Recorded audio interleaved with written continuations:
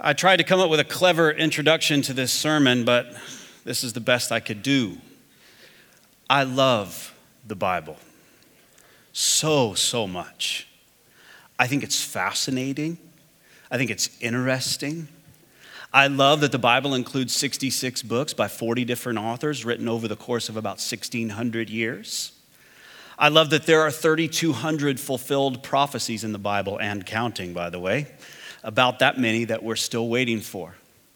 I love that the Bible is shallow enough for a child to splash in, but deep enough for an elephant to bathe in. I love getting caught up in just one little Greek word and unpacking it and pulling it apart and diving down to the very depths of what it is and just learning at the very granular level what's going on in the scripture. And I love reading through the whole thing and getting a sense of the meta-narrative of scripture and what God's doing in his redemptive plan. I love studying the Bible and coming across something that I don't understand. And so I've got to do some research regarding archaeology or linguistics or history or geography. And all of a sudden, when some of those things come to light, all of a sudden I understand, oh, that's what the Bible is saying. Now I get it. Now I understand it. I love it. I've got so many copies of it. They're all highlighted and marked up. I've got digital copies of it that I'm not supposed to highlight and mark up because you're not supposed to write on your computer. I love the software I have with commentaries and Bible dictionaries and encyclopedias and concordances. I love the Bible so much. And I think that's why it ticks me off when people say stupid stuff about the Bible. I mean, people say stupid stuff about the Bible all the time. Misguided stuff, wrong stuff, silly stuff. They oversimplify what's complicated. They overcomplify, is that a word? Overcomplicate what is simple. They say stupid stuff about the Bible. How many of you have an iPhone? iPhone, raise your hand. Do you have your news feed on your iPhone? You had news feed? Did you see on the news feed this week that GQ magazine ranked the 20 most overrated books of all time and included the Bible? What kind of stupidity is this? This is ridiculous. Look, this is what GQ magazine said. Look, I'll put it on the screen. The Bible is repetitive, self-contradictory, sententious, foolish, and even at times ill-intentioned. That's what GQ magazine wrote. As a friend of mine used to say, someone's going to have to pay for that. I'll tell you that right now. Richard Dawkins, the modern atheist, wrote this about the Bible. He said, to be fair, much of the Bible is not systematically evil, but just plain weird. As you would expect, a chaotically cobbled together anthology of disjointed documents, composed, revised, translated, and distorted and improved by hundreds of anonymous authors, editors, and copyists unknown to us and mostly unknown to each other, spanning 9 centuries. My favorite character on The Simpsons is Apu. Apu is known to say, there are so many things wrong with that statement, I'm not sure which part to correct first. I mean, that's just an absolute mess. Not only is he anti-Bible, which, look, if you're anti-Bible, okay, that's your deal. I'm not, but that's your deal, that's fine. But at least get your history right. Like, at least get your facts straight, because this is squirrely. And some of you in the room, maybe you're non-Christians, you're non-believers, or you're skeptical about the Bible, and you're thinking to yourself, you know what? This preacher is being pretty hard on non-Christians, pretty hard on atheists, pretty rough on non-believers. Just wait till I get to Christians. I'm an equal opportunity offender here, I promise you, because Christians say stupid stuff about the Bible all the time. I Googled church signs this week. You ever Google church signs before? You got 10, 15 minutes to kill at work, even if you don't have 10, 15 minutes to kill. Google church signs, because they will make you laugh. And here are some of the things that actual churches now put on their signs so that everybody can see what they think about the Bible. The Bible is God's love letter to you. We think a lot of ourselves, don't we? The Bible's all about me. If you've read the Bible, you would know that the Bible is all about God. Yes, God loves you very, very much, but the Bible is not God's love letter to you. If it is God's love letter to you, read Numbers. His love is super boring. Or people say the Bible is basic instructions before leaving Earth. This makes me feel like I'm getting abducted by aliens, doesn't you? Like, what is this? This is the other one. This is actual church signs. Now, actual church signs. Read your Bible. It'll scare the hell out of you. You may be upset that I put that on the screen, but this is an actual church sign. I mean, this is silly, silly stuff. And what's happened in our culture, in fact, a recent article that I read by Barna Research Group discovered that in our culture, the group of people that are kind of Bible neutral, yeah, the Bible's good. The Bible's good, I like it, it's good. That group of folks is rapidly disappearing. And what we have on one side of the pendulum swing is people like Richard Dawkins and GQ magazine. Side note. If you're getting your spiritual advice about the Bible from a magazine where you can also read how to get really ripped abs and learn about, the intellectual giant Megan Fox, you're probably reading the wrong stuff for your spiritual advice. That's just my 2 cents, all right, this morning. So you got GQ magazine and Richard Dawkins on one side, and then on the far other side of this spectrum, what you've got is Christians that are well-intentioned and love the Bible, but because they're afraid to let science help interpret the Bible. I was reading a theologian this week said we should not be afraid of science. The Bible's fine. The Bible's going to stand up just fine. Or they say stuff like, God said it, I believe it, and that settles it. Might settle it for you, but it doesn't settle it for other people. Or they say things like the Bible is God's love letter to you. And those things creep into our consciousness. And what Barna is saying is that this group of people in the middle is disappearing. And what we have is two ends of a spectrum swung one side over here and one side over there. And they're polarized and they're fighting about what the Bible is and what it isn't and how to read it and what it says. And is it true? And is it historical? And is it verifiable? And what happens is these individuals begin to ask the Bible questions that the Bible was never intended to answer. They ask it scientific questions. The Bible's not a science textbook. Or they ask the Bible questions like it's a newspaper article or like it's a novel, and they ask it questions like that, and the Bible's going, I never intended to give you those answers. In fact, I was in an airport recently. I end up in airports a lot. I was in an airport recently, and we went to a bookstore in an airport, Amy and I did, and I found a book called Reclaiming the Bible for a Non-Religious World. That's like reclaiming the beer store for people who don't drink beer. Like, in order to do that, you've got to totally change it, right? That's what the Bible is. It's a spiritual text. It's a religious text. I read 2 chapters of the book and put it down because it was stupid too. And then we've got Christians that come to church on a week in, week out basis, and they don't know their Bible very well. They don't know what the Bible says. They don't know what the Bible's about because they're not reading it, right? Don't lie. You're in church. You know you don't read it. And we excuse ourselves and we say, the Bible's too long. It's too long. It's so long. I can't read it. How many of you have read all the Harry Potters? Raise your hand. I'm serious. There you go. Longer than the Bible. How many of you read all the Twilights? Longer than the Bible. It's not too long. Plus, it's divided up into 66 books, so just pick one, right? I'll give you the shortest one, Jude. Do it. Good. Easy. All right? Or we say stuff like the Bible is contradictory. It's internally inconsistent. It contradicts itself. Here are a couple things. People who say that typically can't point to an example. They're just using it as an excuse because they don't want the Bible to speak into their lives. My response usually is this: show me 5 and then we'll chat. In fact, in this series, we're going to deal with some of those problematic texts, and I'm going to talk to you a little bit about why history, geography, and language inform our read of the Scripture, and those texts are nearly not as problematic as we like to think. Or we say stuff like, the Bible's boring. It's boring. I mean, I've read this thing, it is boring. If you think the Bible is boring, you have not read the same Bible I've read. I guarantee you. Listen, I'll just give you some examples. Song of Solomon is basically like advice for sex. That's what Song of Solomon is. Seriously. Like, if you're single, don't read Song of Solomon.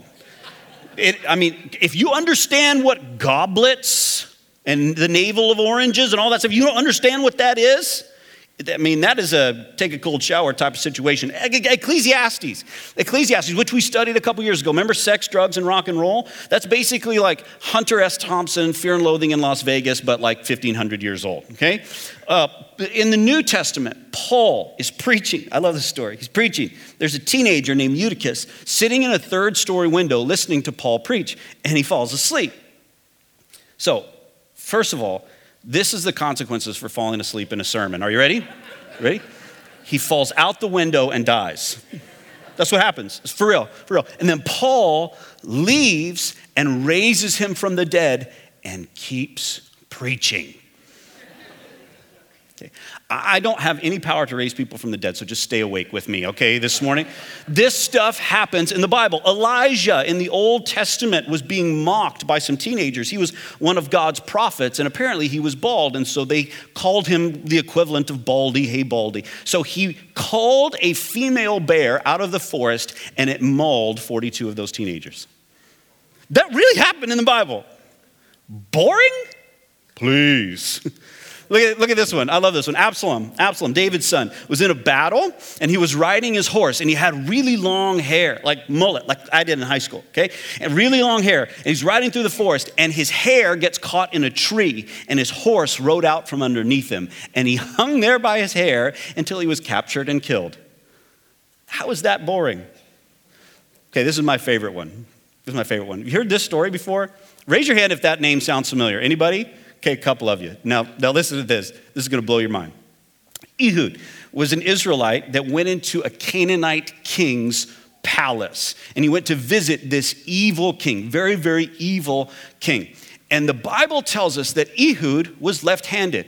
And it just kind of throws it in there, like nobody tells us why we need to know that Ehud is left-handed. He's just left-handed. So he gets into the king's palace, and we find out very, very quickly that Ehud and this evil king are one-on-one together, just the two of them, nobody else around, and Ehud has a sword. Well, how did Ehud get a sword into this evil king? Everybody knows that Ehud and this king are enemies. The reason why the Bible tells us that Ehud is left-handed is because if you're right-handed, you carry your sword on your left leg. So you pull your sword from here and then you stab people, okay? Ehud, left-handed, he pulls his sword from here. So when he came in to see the king and the guards frisked his left leg and said, "No sword, come on in," Ehud's going, "Ha, ha, ha, I'm left-handed." So he gets in, and the Bible tells us that this king was fat. The king was fat. And I'm gonna be straight with you. As I thought about this story this week, the more I thought about it, the more uncomfortable I got, because I'm like, am I allowed to tell this in church? Yes, I am. It's in the Bible. So he gets this sword in, and he stabs this fat king, and it says that his guts spilled out everywhere, and the fat closed around the handle of the sword. And Ehud took his hand out and left his sword in and left. Now, why didn't they just capture and kill Ehud, right? Why didn't they just take his life right there? He just killed their king. Well, all of the guards are under the impression that the evil king is inside relieving himself. I'm trying to keep it PG this morning. Going number 2. This is what the Bible says. And some of you are going, this is very uncomfortable. Again, it's in the Bible. It's in the Bible, right? So nobody wants to go in and bother the king. "Hey, sir, knock, knock, knock. You okay in there?" Like nobody wants to do that. So they all just wait on the king. And whilst they wait on the king, Ehud walks out and escapes with his life. And then they all go in and say, "Oh my gosh, the king wasn't going to the washroom, right? He's dead." This is in the Bible. And people say it's boring. Please. The Bible's complicated. The Bible is complicated. Mark Twain once said, "It's not the parts of the Bible I don't understand that bother me, it's the parts I do understand." 99% of it, the reality is it's very, very, very clear. So here's what I want to do this morning, just as an introduction to our series, because we're going to spend several weeks understanding the Bible. How many of you know that song? Did you grow up with that song? Did you grow up in Sunday school like I did? I grew up in an area of the U.S., West Texas and eastern New Mexico, where we have more church members than we do people. It's really weird. So everybody goes to church. So I learned this song growing up. And if you know this song, you can sing it with me. Ready? The Bible, yes.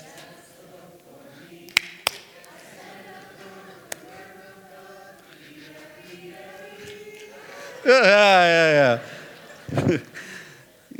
That was horrible. The funny thing is, I know that song, and when I sing it around the house, because I'm preparing for this series, I sing around the house, and Kaya was like, the we, I, we, L, we. I'm like, that's not really what it is. But anyway, so So I've noticed even that song itself has got some problems with it. I stand alone on the word of God, really? Outside of Christian community? Shame on you. Read the Bible. That's beside the point. Okay. So here's the deal. What I want to do with the remainder of our time is answer one critical question, because I think a wrong answer to this one critical question is the roots for all of the arguments that we've just talked about. This wrong answer to this one critical question is the seed that gets planted that causes Richard Dawkins to say stuff that isn't true, that causes GQ magazine to say stuff that isn't true, that causes us to say stuff like the Bible is God's love letter to me. And look, God loves you, and I'm not against that. But if we start to see the entire Bible as just for me, we miss the point of the Bible. I guarantee you that. Or basic instructions before leaving earth. There's a lot of places in the Bible that aren't instructive. They're not prescriptive, they're descriptive. I mean, that changes the way that we read the Bible. So I want to answer this one critical question. The second thing I want to do is offer you 4 biblical truths that we're going to unpack over the course of the series. Just give you a little sneak peek this morning, and then we're going to spend the next 5 or 6 weeks talking about the Bible. Here's the first question that I want to answer, and I think it's so critical, is what is the Bible? What is the Bible? All my reading and all my study and interpreting God's word and living by the book by Hendricks and How to Read the Bible book by D.A. Carson, all my study, I can't find anybody that just defines the Bible. And if we misdefine the Bible, we misunderstand what the Bible is, all of a sudden we start reading it in ways that it never was intended to be read. If we think it's a scientific textbook, we bring a certain interpretive lens. If we think it's God's love letter to me, we bring a certain interpretive lens. And so we've got to define the Bible. What is the Bible? So if you're taking notes, here's one big key truth that I want us all to walk away with this morning is this, that the Bible is a library. The Bible is a library. I would even go so far to say, the Bible, it's not the book for me because it's a library. And you might think I'm playing with words here. You might think it's just semantics. But I think it's critical for us to understand that the Bible is a library. Why? Because there are 66 individual books in there. 40 authors written over the course of 1,600 years. Now, you may have a personal library at home.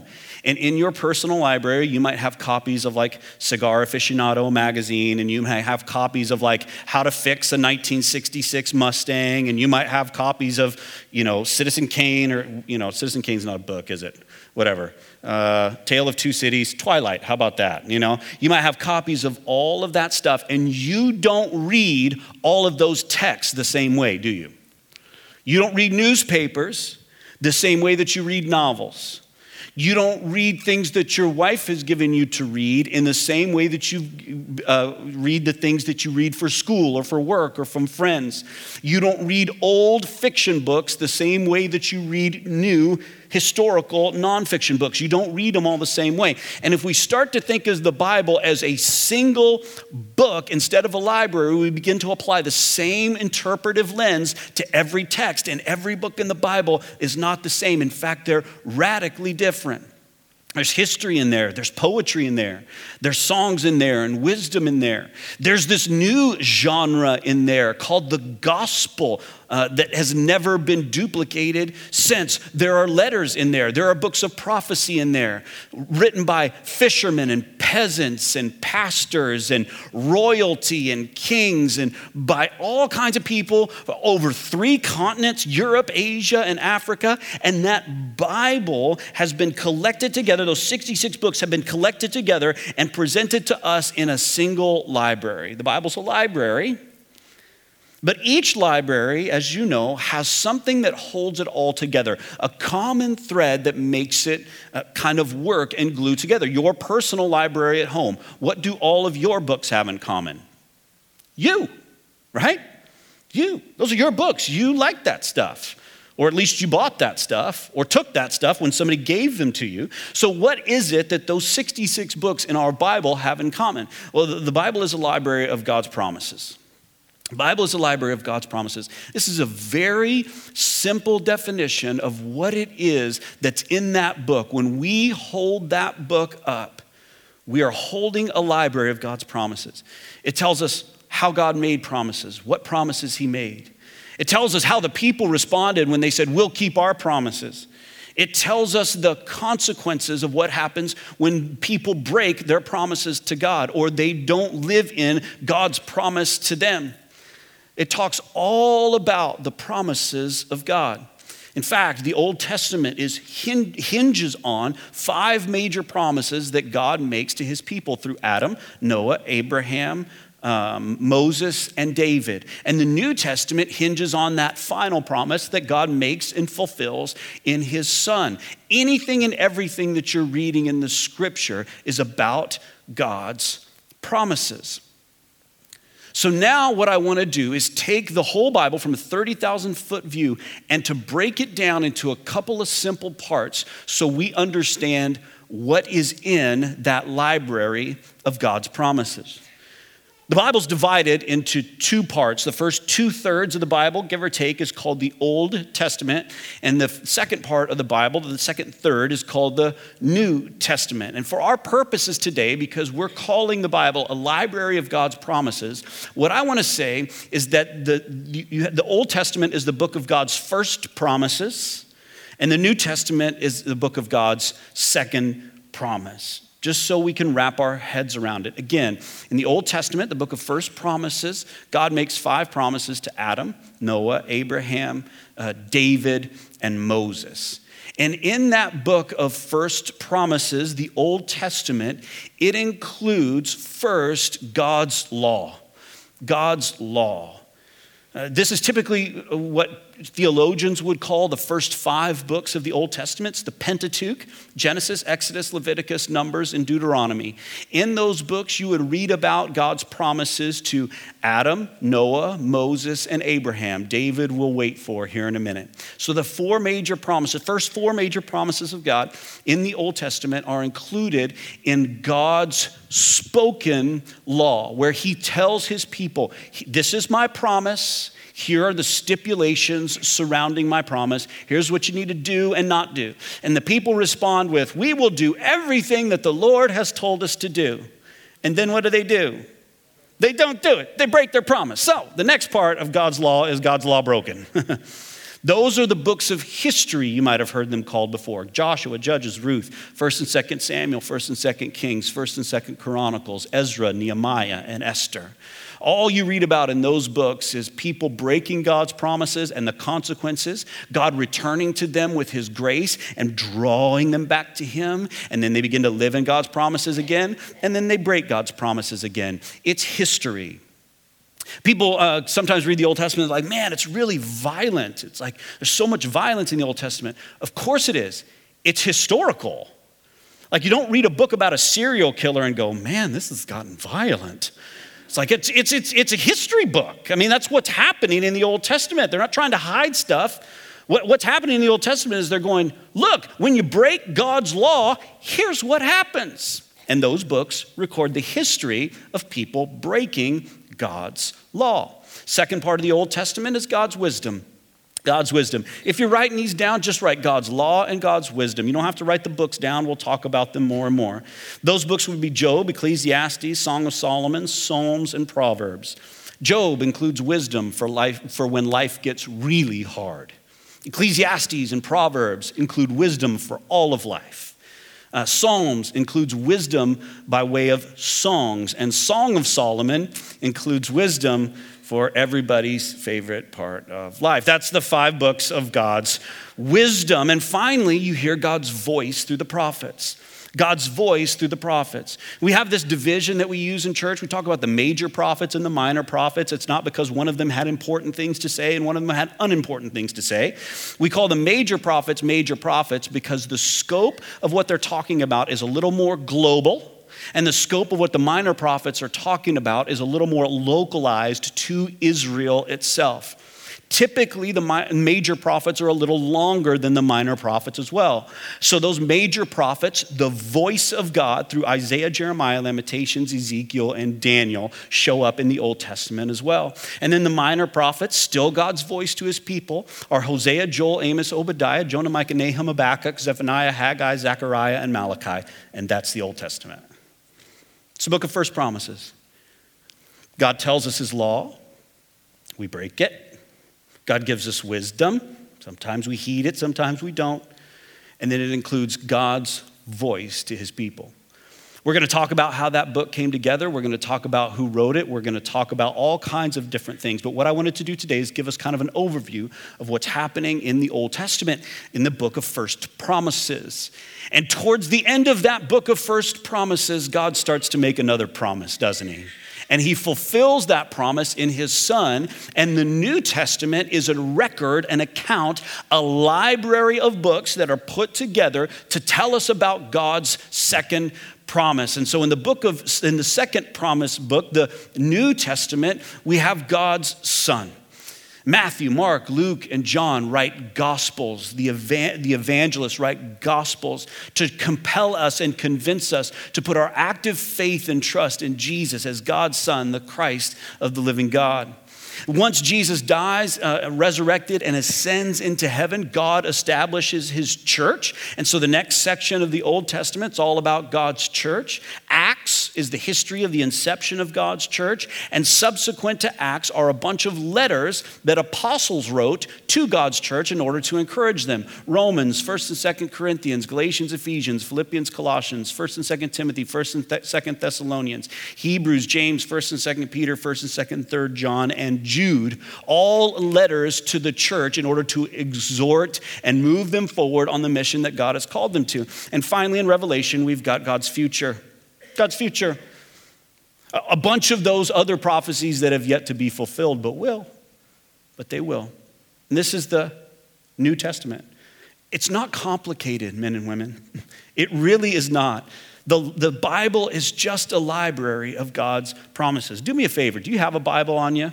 If you don't, grab one out of the seat back or punch your neighbor and grab theirs. Grab a Bible. Grab a Bible.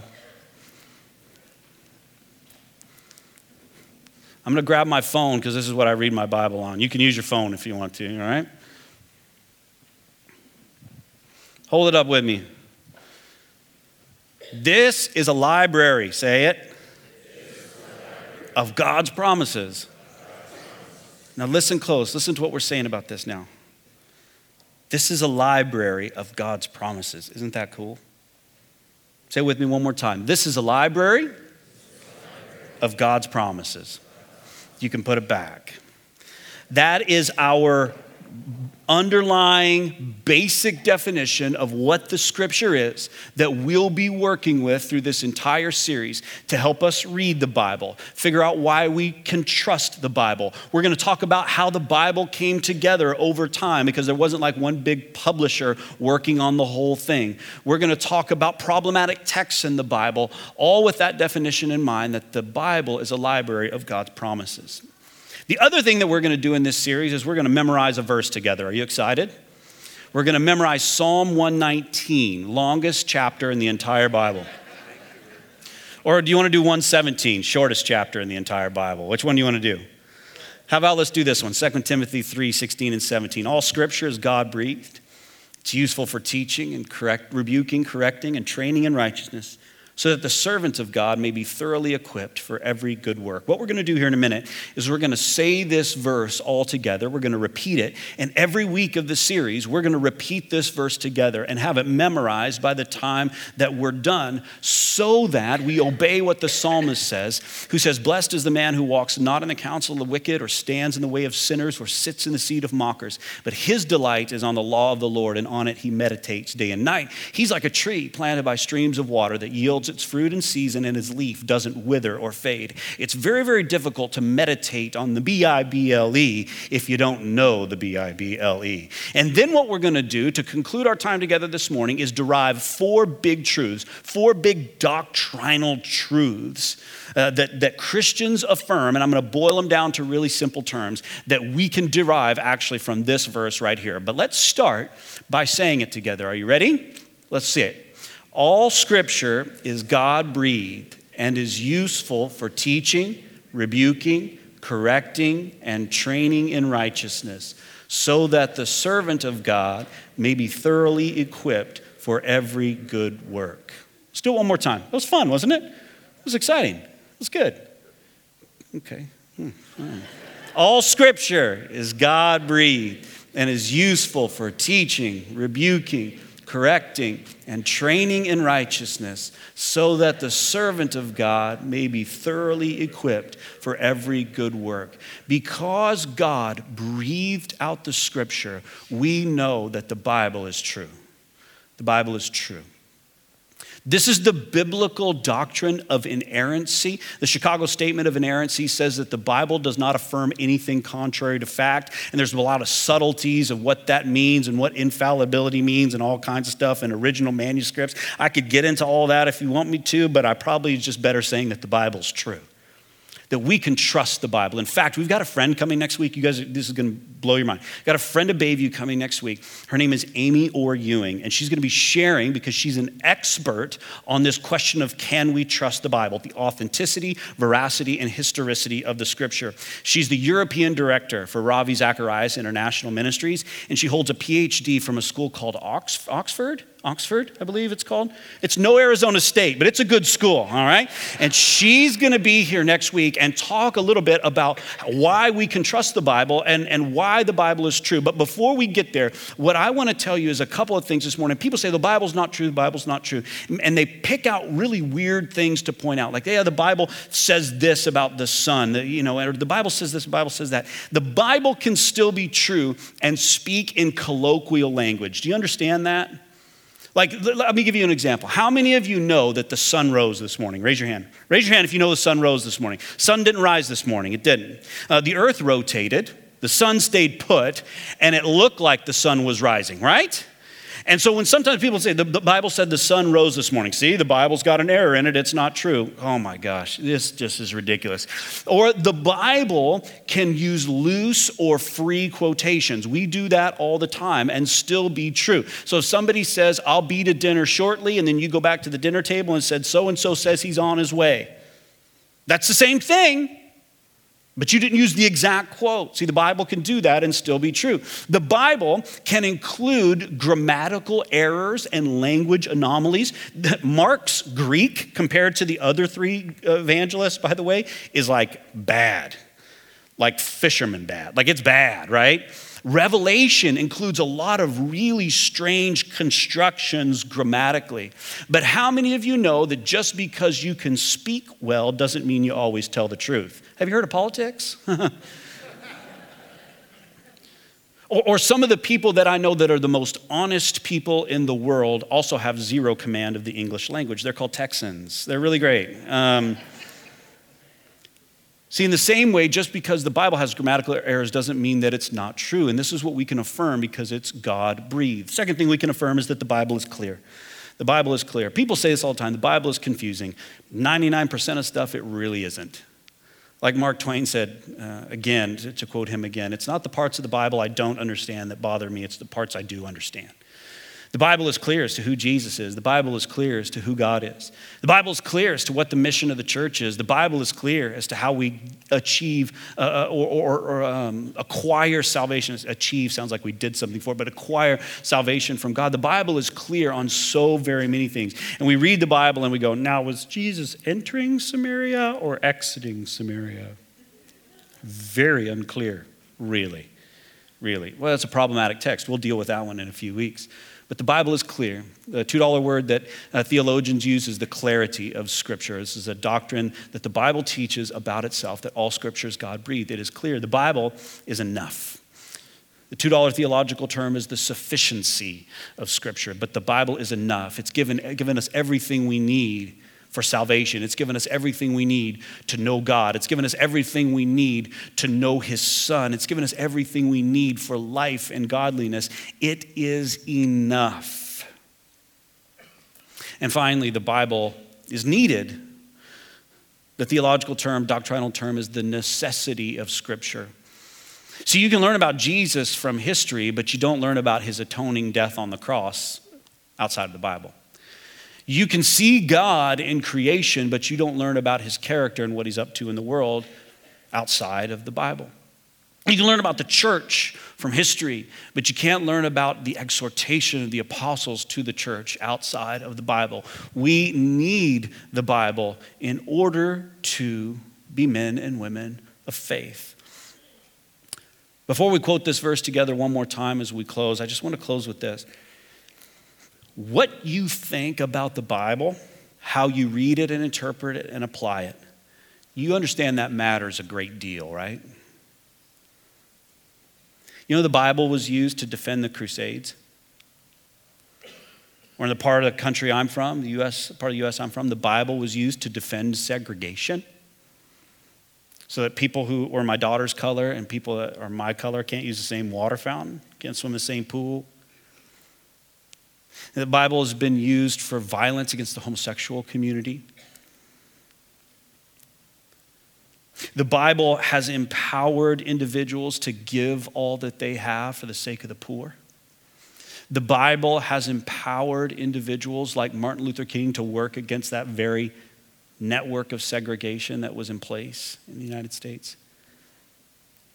How we see this thing, how we read this thing, how we understand this thing, and that we understand it, that we love it, it matters. I've heard it said before, you could read a lot of books, but the Bible is the only book that'll read you.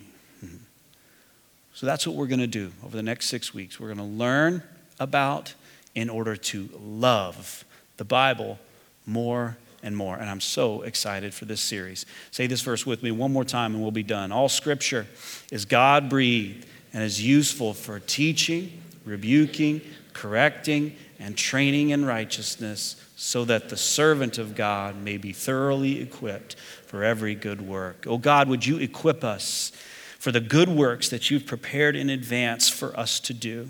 God, we stand on your promises, even as the song says, stand alone on the word of God. We stand together on the word of God. We stand on your promises and we say that you will thoroughly equip us for every good work, that you've given us everything we need for life and faith and godliness, that the Bible is enough. And God, teach us, oh God, to give it a chance. For some in the room, we've just used excuse after excuse. It's boring, it's too long, it's complicated, it's self-contradictory. And God, just convict hearts, even in this place, so that we come broken before you. We open our hearts to the Scripture, and we're changed and transformed from the inside out. We affirm together today that the Bible is true, the Bible is clear, the Bible is enough, and the Bible is needed. And we are so grateful that we get to hold in our hands a library of your promises. In Christ's name, God's people said, amen. Let's stand as we close in song.